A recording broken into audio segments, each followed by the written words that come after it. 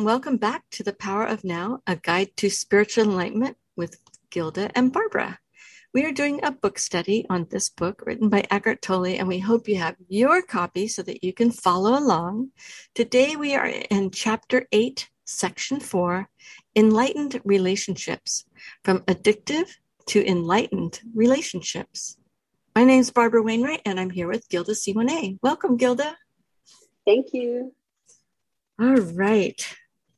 Let's see what we have in store with this chapter. The last one was pretty intense, if I recall, right? Yeah. Can we change an addictive relationship into a true one? Good question. And he says, yes, being present and intensifying your presence by taking your attention ever more deeply into the now. Whether you are living alone or with a partner, this remains the key. For love to flourish, the light of your presence needs to be strong enough so that you no longer get taken over by the thinker or the pain body and mistake them for who you are. To know yourself as the being underneath the thinker, the stillness underneath the mental noise, the love and joy underneath the pain is freedom, salvation, enlightenment. To disidentify from the pain body is to bring presence into the pain and thus transmute it. To disidentify from thinking is to be the silent watcher of your thoughts and behavior, especially the repetitive patterns of your mind and the roles played by the ego. If you stop investing it with selfness, the mind loses its compulsive quality, which basically is the compulsion to judge, and so to resist what is, which creates conflict, drama, and new pain. In fact, the moment that judgment stops through acceptance of what is, you are free of the mind. You have made room for love, for joy, for peace. First, you stop judging yourself. Then you stop judging your partner. The greatest catalyst for change in a relationship is complete acceptance of your partner as he or she is, without needing to judge or change them in any way. That immediately takes you beyond ego.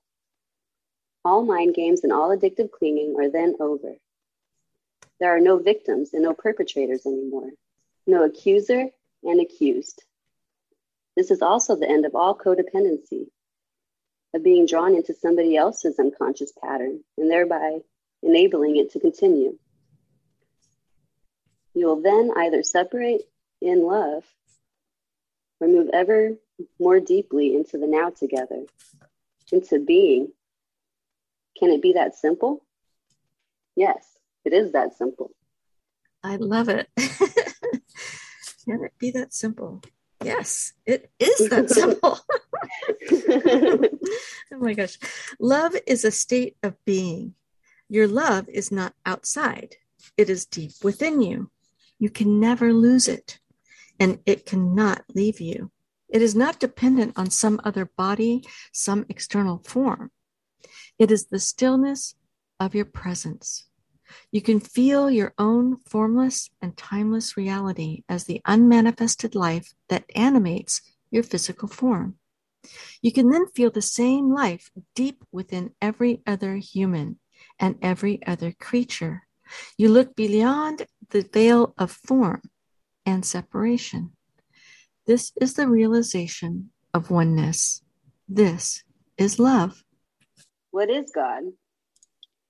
The eternal one life underneath all forms of life. What is love? To feel the presence of that one life deep within yourself and within all creatures. To be it. Therefore, all love is the love of God. Love is not selective, just as the light of the sun is not selective. It does not make one person special. It is not exclusive. Exclusivity is not the love of God, but the love of ego. However, the intensity with which true love is felt can vary. There may be one person who reflects your love back to you more clearly and more intensely than others. And if that person feels the same towards you, it can be said that you are in a love relationship with him or her. The bond that connects you with that person is the same bond that connects you with the person sitting next to you on a bus, or with a bird, a tree, a flower. Only the degree of intensity with which it is felt differs. Like that. Even in an otherwise addictive relationship, there may be moments when something more real shines through, something beyond your mutual addictive needs. These are moments when both your and your partner's mind briefly subside and the pain body is temporarily in a dormant state.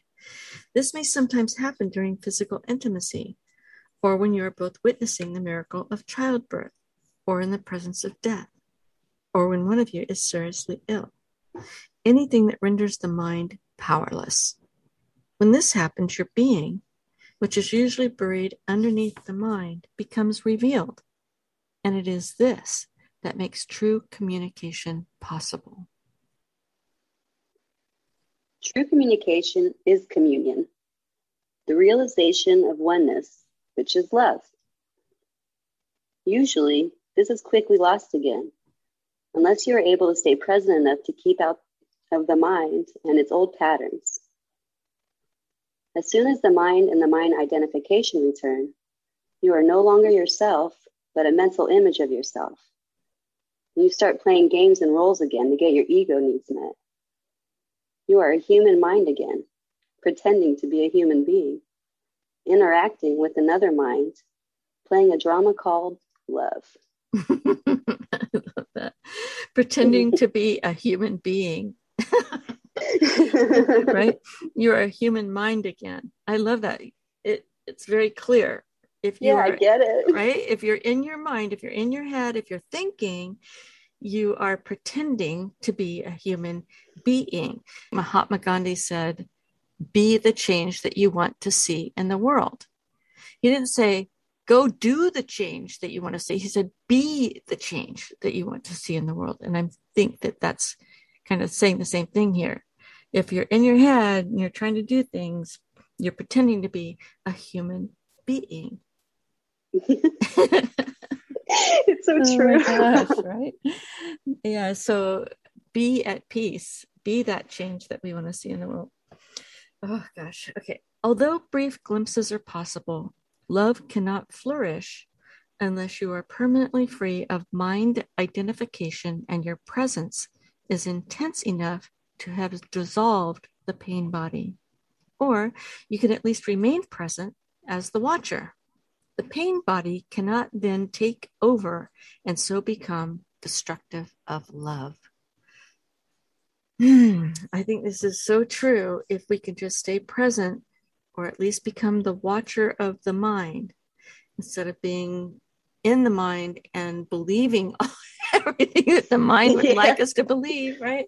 Oh, I've got to have that thing. It's going to make me feel so much better. Oh, I need to be in a relationship with that person. It's going to make me feel so much better. No, you need to get really present and watch those thoughts and recognize them as ego and not truth. And the truth is that when we get very present and heart-centered, that's when we feel the love that emanates from, let's say, the infinite supply that is. And we don't need or want for anything because we feel completely filled up, full and complete and whole just by accessing that infinite supply. Now, if we take that state and go into a relationship, we're not there because we're trying to manipulate or get something from that person. We're there because we are fully whole, complete, and present, and we're bringing that light, that enlightenment, if you will, to the relationship instead of bringing a neediness, looking for somebody to fill us up because we're already full. Exactly. You said that so well. Oh, thank you. I love that.